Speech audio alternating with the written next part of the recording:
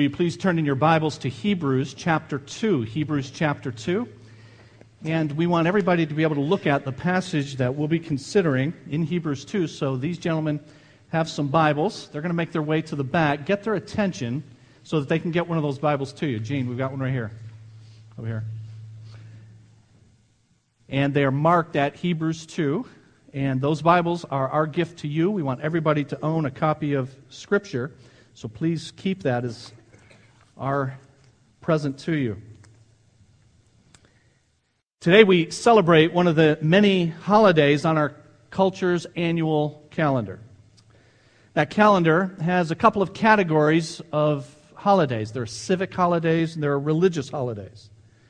The civic holidays include things like President's Day, Memorial Day, Labor Day, and others. And then there are religious holidays: Easter, Thanksgiving, Christmas.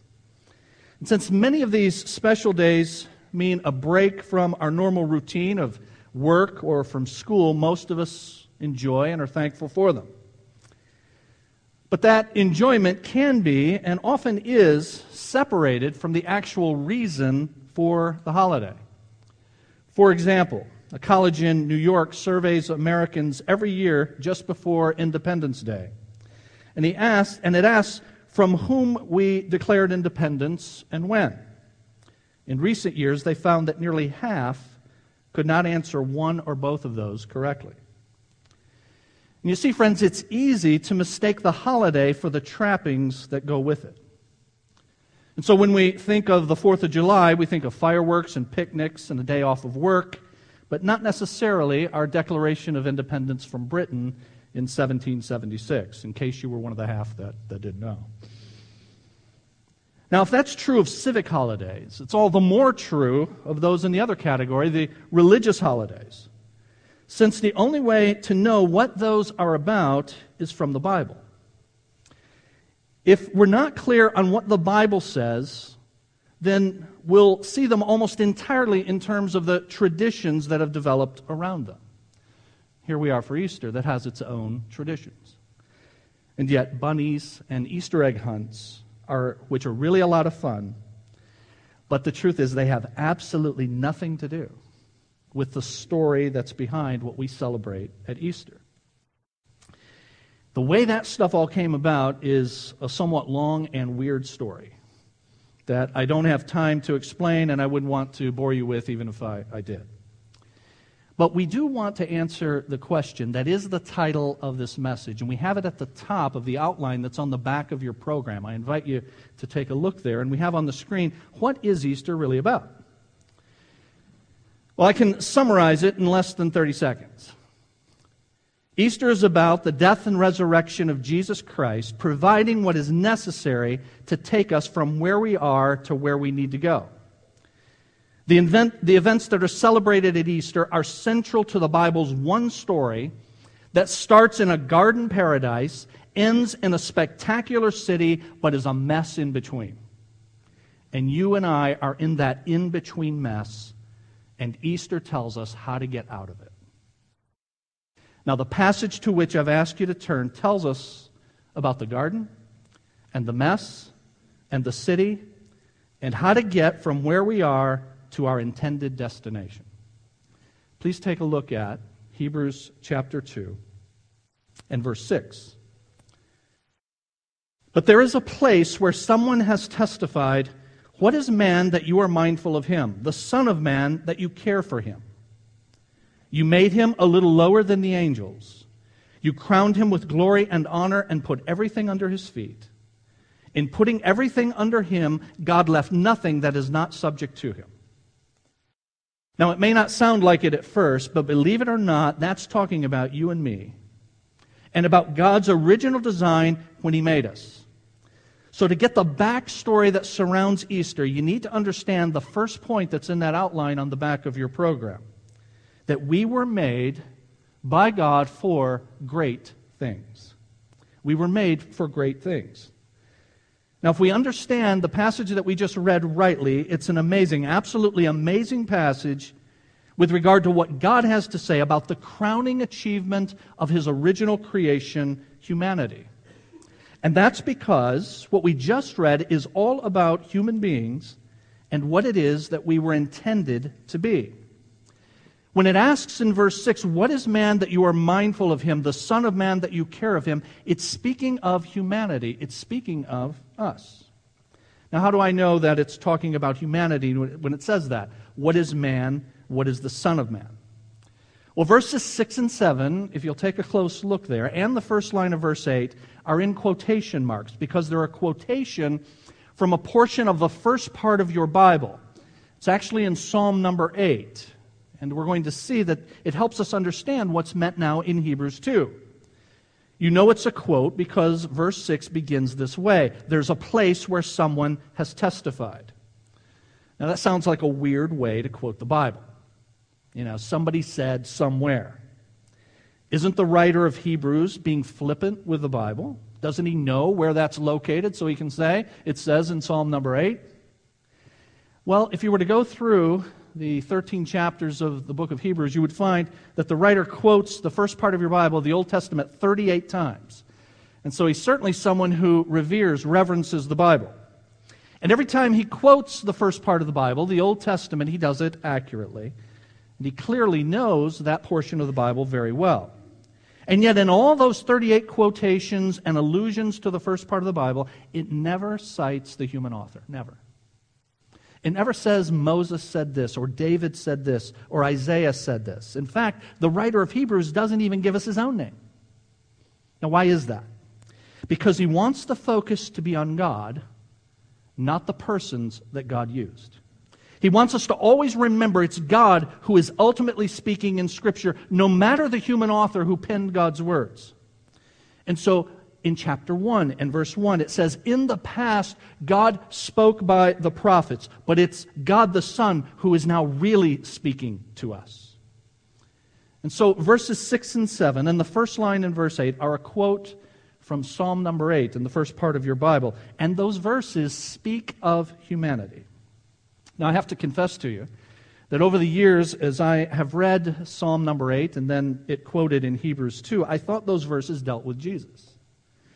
Now, verse 9 is going to return to speaking of Jesus, but these verses, 6, 7, and the first part of 8, speak of us and the fact that we were made for great things.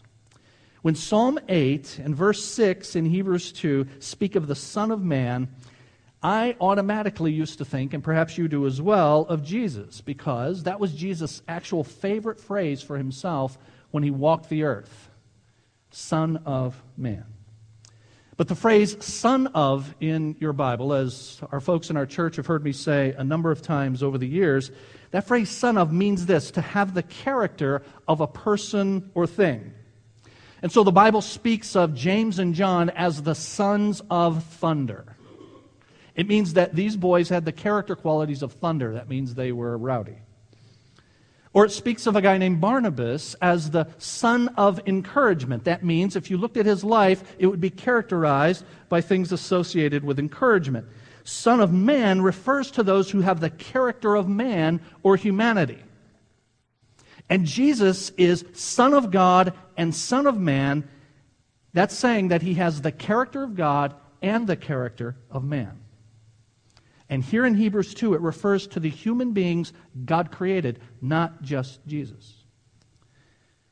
Now we know this because, as I've said, it's a quote from Psalm number 8. And Psalm number 8, like most of the Psalms, is Hebrew poetry. And this is one of the things that Hebrew poetry is characterized by. It's something called parallelism. A lot of times you'll just have two lines. One line will state something, and then the next line will state the same thing in different words. And so what is man that you are mindful of him? And now the second line is saying the same thing. What is the Son of Man that you care for him? Man, Son of Man are speaking of the same thing, simply speaking of humanity. And so the passage is speaking of us, you and me. And in verses 7 and 8, it says, you made him, you made humanity, a little lower than the angels. And you crowned him with glory and honor and put everything under his feet. This passage is speaking of the uniqueness of humanity and our special purpose within God's creation that we see from the very first chapter of the Bible. God made the first man and the first woman, and the Bible tells us that God blessed them, and He said to them, "Be fruitful and increase in number, fill the earth and subdue it. Rule over the fish of the sea, the birds in the sky, and over every living creature that moves on the ground." That first man and first woman were the king and queen of creation over all that God had made. They were His crowning achievement, made to rule as God's vice-regent over His world. No other creature is given that mandate. God says to us, as humanity, "I want you to rule it. I want you to run my world on my behalf." We alone among God's creation have this unique person, and God has endowed humanity with the unique capacities to fill that purpose. Humanity alone among God's creation is made in the image of God. It means that we alone, among all the animal creation, everything else, we alone can say things like, "I am, I can, I ought, I will." I mean, just think about those. You know, your cherished pet, Fido, your dog can't say any of that. Not only because he can't speak, he can't even think that. He never has a moment where he thinks, "I am.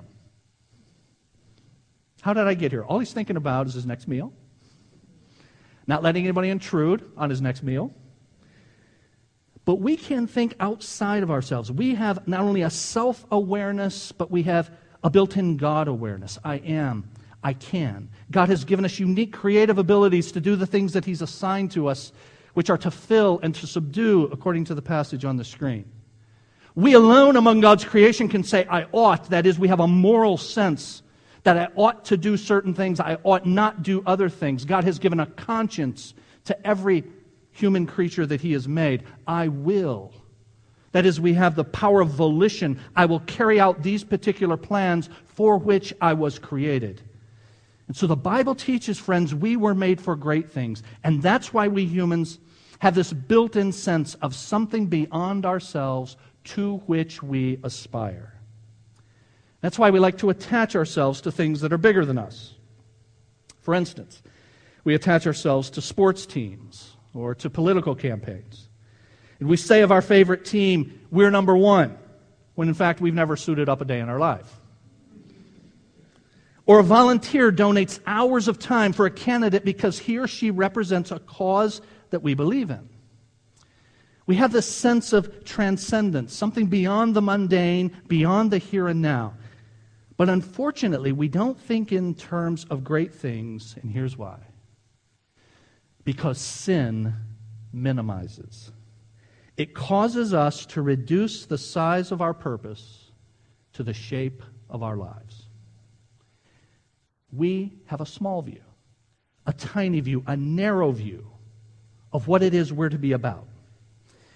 People still have, even after sin has entered God's good world, and if we were to read beyond Genesis 1 into Genesis 3, we would see how that happened, and yet people still have the lingering image of God. It's not been completely obliterated. We know we were made for something more, for something great, but unfortunately we settle for things that are too small. And so one author has said, we were made for more than filling up our schedules, ruling tiny kingdoms with a population of one. The Bible teaches, friends, that we were indeed made for great things. But I say secondly in your outline, that all too often we have settled for small things. The tragedy is we don't live up to our grand purpose. We were made for great things, but we give ourselves to and we settle for small things. And it's a tragedy of immense proportions, and that tragedy is expressed at the end of verse 8 in Hebrews 2. Yet at present, we do not see everything subject to Him. Well, that's one of the great understatements in the entire Bible. Man was made for great things and for all things that God created to be under Him, and yet at present, we don't see that. We don't see that happening yet. It's saying we're in the mess we are now at present because man is not fulfilling the purpose for which God made him. At present, we do not see all things subjected to humanity, and humanity ruling as God's vice-regent. And in this one eloquent sentence, the writer encompasses sin and all of its effects, yet at present we do not see all things subject to him. And as a result of this, friends, rather than living for the great things for which God has created us, we live for the small things that so easily allure us. French scientist Henri Depouy invented something to preserve meat for soldiers during World War I. It's simply plastic that has had its molecules stretched under high temperatures and then cooled. The soldiers' meat was preserved, and so we've been finding uses for Henri's invention ever since. It makes it nearly impossible for you to open your child's new toy, or that CD that you can't wait to listen to, or the pocket knife you just got at the hardware store. We use it to protect antique books, the ski boat between seasons, and you all know it very well. It's called shrink wrap. And what happens with us in our lives is that we are very much like this shrink wrap. The amazing thing about shrink wrap is that it does it every time without fail. It's one of the most successful and predictable products ever invented. It will always shrink to the exact size of whatever it's been wrapped around. And the effect of sin is very similar to that. But its influence is much more comprehensive. Sin causes fundamental changes, hear this, to the molecules of our hearts. No longer is my heart driven by a deep-seated love for God. No longer is my heart motivated by a genuine care for others. No longer do I carry around a sense of responsibility for the surrounding created world. No longer is every decision that I make shaped by a clear sense of what is morally right and morally wrong. No longer is everything I do shaped by joyful and thankful worship for which I was made. The DNA of sin is selfishness. And it shrinks the size of my universe to the size of one. Sin creates, as one author has said, the ultimate shrink dynamic. And he does this author, a number of real-world examples. You see it in the wordless infant, who in the crib stiffens his body in anger because his mother had the audacity to leave the room. You see it in the endless fights of young children over who had the toy first and who hit whom first. You see it in the endless repetition of a teenager's self-centered complaints. You see it in the hardships of the first few years of marriage when the newlyweds are shocked by what it takes to live in a loving relationship with another human being. You see it in how difficult it is for people of a church to be united. You see it in drivers racing for a parking spot, in a million moments of human covetousness and envy. You see it in broken families and crime-ridden cities. You see it in the bitter complaints of the old man as his life ebbs away. Sin atrophies our care and shrinks our concern. No matter how you dress it up, friends, the news isn't really that good. Sin leaves us caring about our lives more than others. It is a condition in which we were simply not made to live. We were made for great things, but we settle for very small things. And here's what sin does. It moves us and shifts our focus to what one author calls nowism. Instead of remembering what we were made to be and looking forward to a full restoration of that in the future, we get completely immersed in the here and now, the present. We see our small vision in our nowism. And there are many consequences to it. Forgetting what we were made to be, forgetting what we will be, and then pursuing that very small purpose in the here and now. And so when we are despondent, and perhaps you were that way just this week, it means we're only focused in our lives on what's going on now. When we are angry, we are saying things like, I should have better. I don't have as much as I deserve. I'm angry with you for not providing it, at my parents for not giving me more. I'm ultimately angry with God for not supplying what I deserve to have. Living in the now, because it ain't here right now. And I can't wait for it to come in the future. I deserve it now, when I want it. Nowism affects the fear and the anxiety that we have, because they are really, at bottom, obsessions with the here and now and what's going on in my life right now. The author of Hebrews reminds us that we were made for great things, but we settle for small things. We do not see man ruling for God, and so we pursue our own kingdom. But thanks be to God, we're given the solution to all of this in verse number 9. In contrast to the end of verse 8 and what we do not see, verse 9 turns our attention away from ourselves and to something else. No, actually to someone else. The end of verse 8 says, at present we do not see everything subject to him, to humanity, but we see Jesus. And that's the third point in your outline. Jesus can restore us to great things. You see, friends, we need someone who can free us from the narrow vision of our purpose. And that one is none other and only Jesus. The same phrases in verse 9 are used of Jesus that are used of humanity in general in verse 7. He's a little lower than the angels. He's been crowned with glory and honor. Now hear this. This is what's being said there. Jesus is what we were designed to be. Jesus is what you and I were made to be. And you and I will never become what we were made to be until we are related to Him. And how are we related to Him? That brings us to the specific events of Easter. Verse 9 says that Jesus is crowned with glory and honor because He suffered death so that by the grace of God He might taste death for everyone. He was crowned because He suffered and died. Now, how does His suffering become the cause, the reason for Him being crowned with glory and honor? Hear this. It's because Jesus obeyed where the first Adam, our Father, representing us, who did exactly what all of us would have done. Jesus obeyed where the first Adam, our representative, disobeyed. Jesus obeyed where we have disobeyed. We were made to be crowned with glory and honor, but because of sin, we have missed our calling, every last one of us. But the Bible refers to Jesus elsewhere as the second Adam. And He has succeeded where the first Adam failed. Because of Jesus, if we're related to Him, we can be, now get this, we can be clothed with the glory and honor for which we were made. Just like now, because we're related physically and spiritually to the first Adam, we inherit his sin and all of its messy consequences.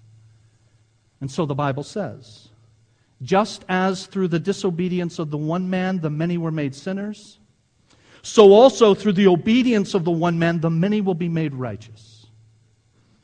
But in contrast to the disobedience of the one, now notice, this is what Scripture says about Jesus. Jesus, who being in very nature God, made Himself nothing. Taking the nature of a servant, being made in human likeness, He humbled Himself and became obedient to death, even death on a cross. And as a result of that, that passage goes on to say this, because Jesus was obedient, suffered, and died on the cross, therefore, and notice I have the word therefore highlighted for you, therefore, because of that, God exalted Him to the highest place and gave Him the name that is above every name, that at the name of Jesus every knee should bow in heaven and on earth and under the earth, and every tongue acknowledge that Jesus Christ is Lord, to the glory of God the Father.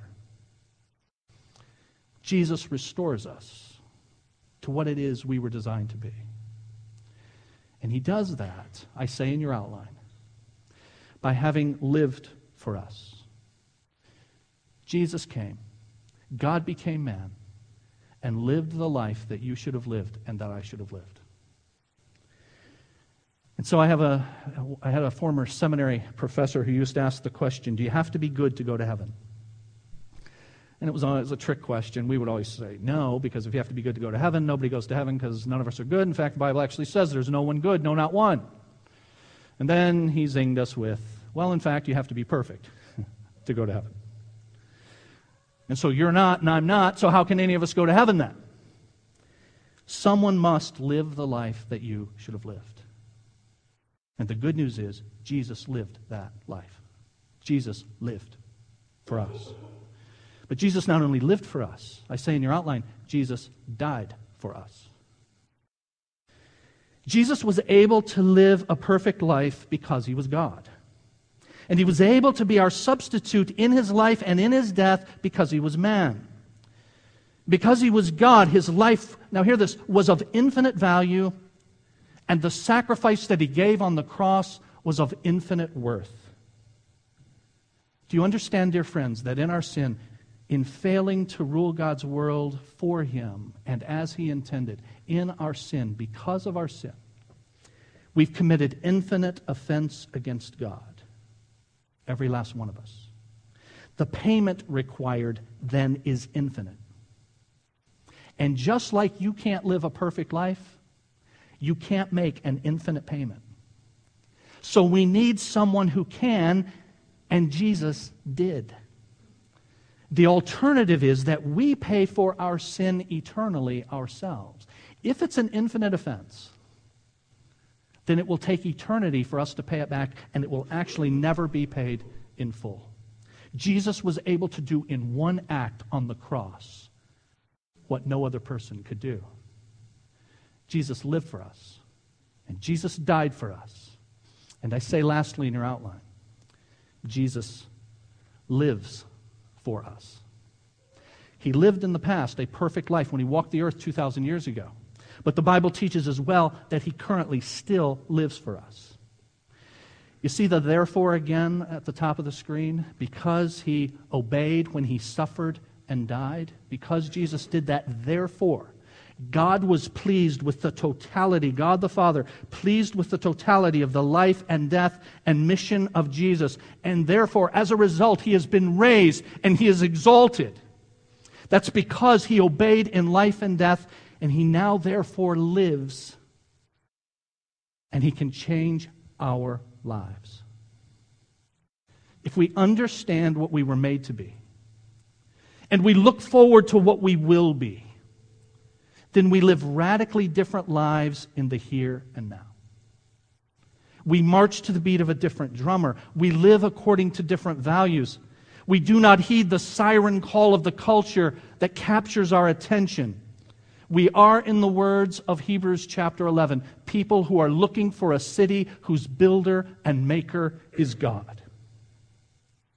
And for those who have come to realize that and embrace the life and the death of Jesus, who died the death we deserve, lived the life that we should have lived, when we do that and we're rightly related to him, we are now restored to what we were made to be. That will have its fulfillment in the future, but even has effects in the here and now. The Bible says this about those who have done that. You are a chosen people, a royal priesthood, a holy nation, God's special possession, that you may declare the praises of him who called you out of darkness into his wonderful light. And for those who do that in the here and now, who embrace what Jesus has done in his life and death and are then rightly related to him, there will come the consummation of all things at the end of history. The Bible speaks of that in the last book of the Bible. In fact, in the last chapter of the last book of the Bible, here's what it says. The city will have the river of the water of life, as clear as crystal, flowing from the throne of God and of the Lamb down the middle of the great street of the city. On each side of the river stood the tree of life. Now get this, no longer will there be any curse. Thanks be to God. We are thereby restored to the pristine garden for which we were made. The throne of God and of the Lamb will be in the city, and his servants will serve him. And notice, they will reign. Remember, we were made to do that? And they will reign forever and ever. Two people in a garden has now become a multitude of thousands upon thousands and 10,000 upon 10,000 in a city made for God. Only in Jesus can we become what we were designed to be. Friends, If you've never been related to Jesus, please understand, He's the only way to be restored. The one absolutely perfect representative of humanity. And I say at the bottom of your outline, only in Jesus can we become what we were created to be. If you have never come to God through Jesus Christ, believing who He is, God having come as man, believing what He did, living an absolutely perfect life, and dying a death on your behalf, if you have never done that and received Him personally, then you are not now and will not be in the future what you were made to be. But He offers that gift to you. And so we're going to bow and pray in just a moment. What do? I realize that the writer of Hebrews was describing me when he says, yet at present we do not see all things subject to Him. Yep, that's an understatement. I'm a sinner. Recognize Jesus died for your sin. Repent of your sin. Lord, I'm going to follow you. I'm going to give my life to you. Receive Jesus. How do I do that? We're going to bow, and when we do, you can pray a prayer similar to the one on the screen. It's not an incantation. It's not a formula. It's from your heart to God, acknowledging you're a sinner and you see your need for Him as your Savior. Let's bow together. Our Father, we thank you once again for what this day represents. We thank you for all of the events of Holy Week. We thank you for Maundy Thursday, where a new command, a new mandate you gave to your first followers, that we love one another. On the night before Jesus died, we thank you for Good Friday, and we thank you that Good Friday is indeed good, because Jesus did what we could not do for ourselves, and that His death on the cross was acceptable to you because He lived an absolutely sinless life. And as a result, He has been raised for our justification.